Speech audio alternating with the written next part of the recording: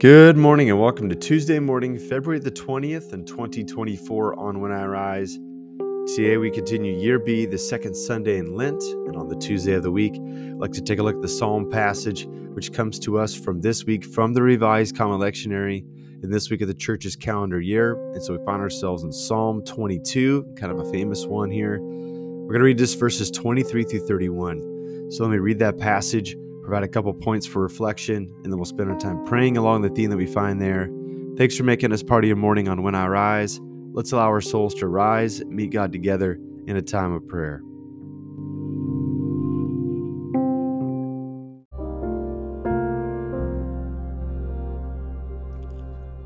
Psalm 22, verses 23 through 31. Let me tell your name to my brothers. In the assembly, let me praise you. Fears of the Lord, O praise him. All the seed of Jacob revere him. And be afraid of him, all Israel's seed. For he has not spurned nor has despised the affliction of the lowly, and has not hidden his face from him. When he cried out to him, he heard. For you, my praise in the great assembly. My vows I fulfill before those who fear him. The lowly will eat and be sated. Those who seek him will praise the Lord.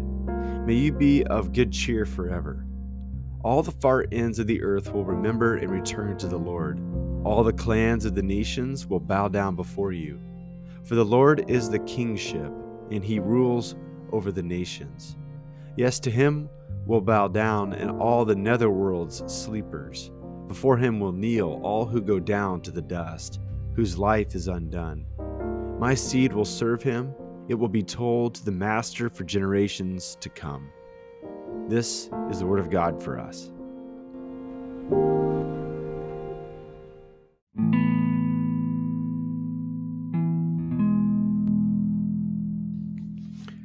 All right, so it shouldn't be a surprise to us that is in the season of Lent that is highly attended to in the church's calendar year, that we're going to get a lot of the famous Psalms. We're not just going to get some of these unknown, obscure ones that are in the Psalter, but we're going to get the bangers, right? The favorites of the crowd as we prepare ourselves for Easter. And Psalm 22 is one of these famous ones. If you can look up towards the very beginning of the Psalm, you'll see that it starts with the Lama Sabachthani that Jesus says at the cross, my God, why have ye forsaken me? And that line really sets off the first half of the psalm, which is a personal lament. It's almost like a person is looking around in real time and seeing all the trouble that's come their way.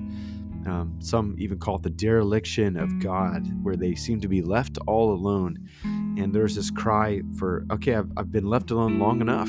Like, I need to be rescued here because there's an encroachment of all of these problems in my life. But the verses that we read this morning are actually the pivot change in the psalm. It goes from a psalm of lament and worry to a psalm of celebration, and almost a prophecy, a foretelling of God being exalted among the nations and all the peoples, not spurning this God, but worshiping this God. And this is at the heart of what it means to prepare ourselves for Easter. Jesus, throughout the first part, particularly the Synoptic Gospels, like, he doesn't want people to know who he is. Like, he leaves them, wanting and wondering. He calls himself simply the Son of Man. Now, he's twisting together a few different important pieces of the Old Testament, but he seems to be doing it so that all of who he is not revealed all at once, but there's like this fuse that's lit early on in the Gospels. And we'll begin to see that in the Gospel readings of Lent. And people begin to wonder, and it's like this long and winding fuse that's burning until finally at the end, it's all revealed at the cross and resurrection. But ultimately, Jesus is going to be installed as this one whom the nations will seek.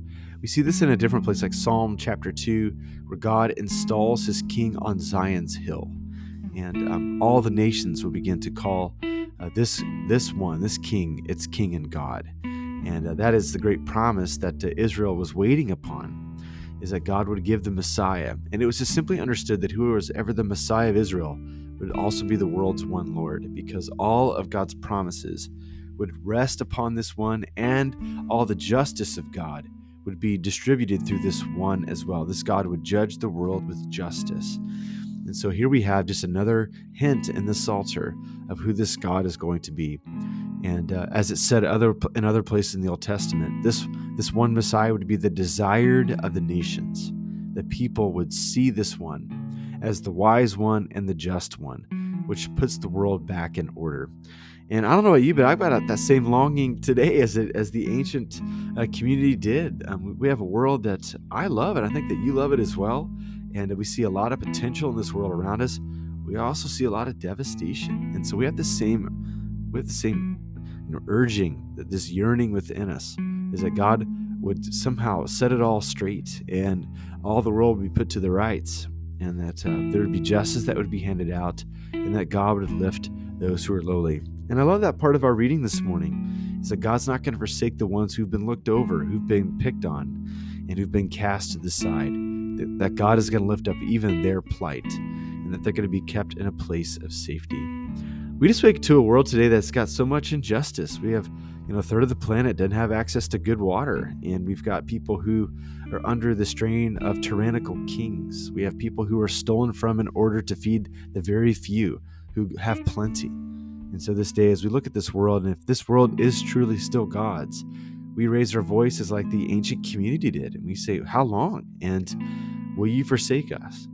And so what we see in the cross and the resurrection is that this God is not going to forsake us, but this God is going to renew all things. That starts within us, but it also happens through us, throughout all the nations. And so this day, as you and I allow our souls to rise to meet God, may we have that same cry within us, that God would not forsake this world, but that he would love it and he would redeem it from its mess, and ultimately allow Jesus to be exalted in every square inch of it. So with those things in mind, let's spend some time praying to our God this morning.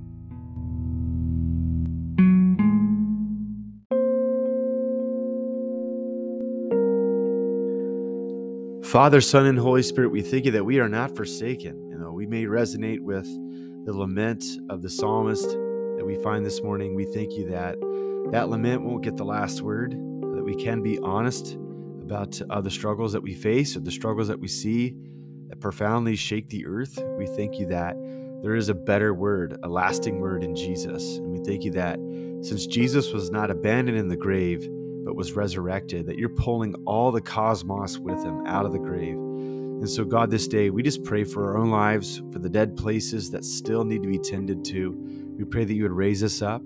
For the dead places and the places of great struggle in the world today, we pray for resurrection power to be spoken over it. Because we do believe that all the nations will seek our God, or we still believe that you're the desired of the nations. And so we pray that you'd stir every soul within the planet, and we pray on the planet, and we pray, God, that people would seek your face, they would know your salvation, and they'd find the life that is truly life. We ask all these things in Jesus' name. Amen.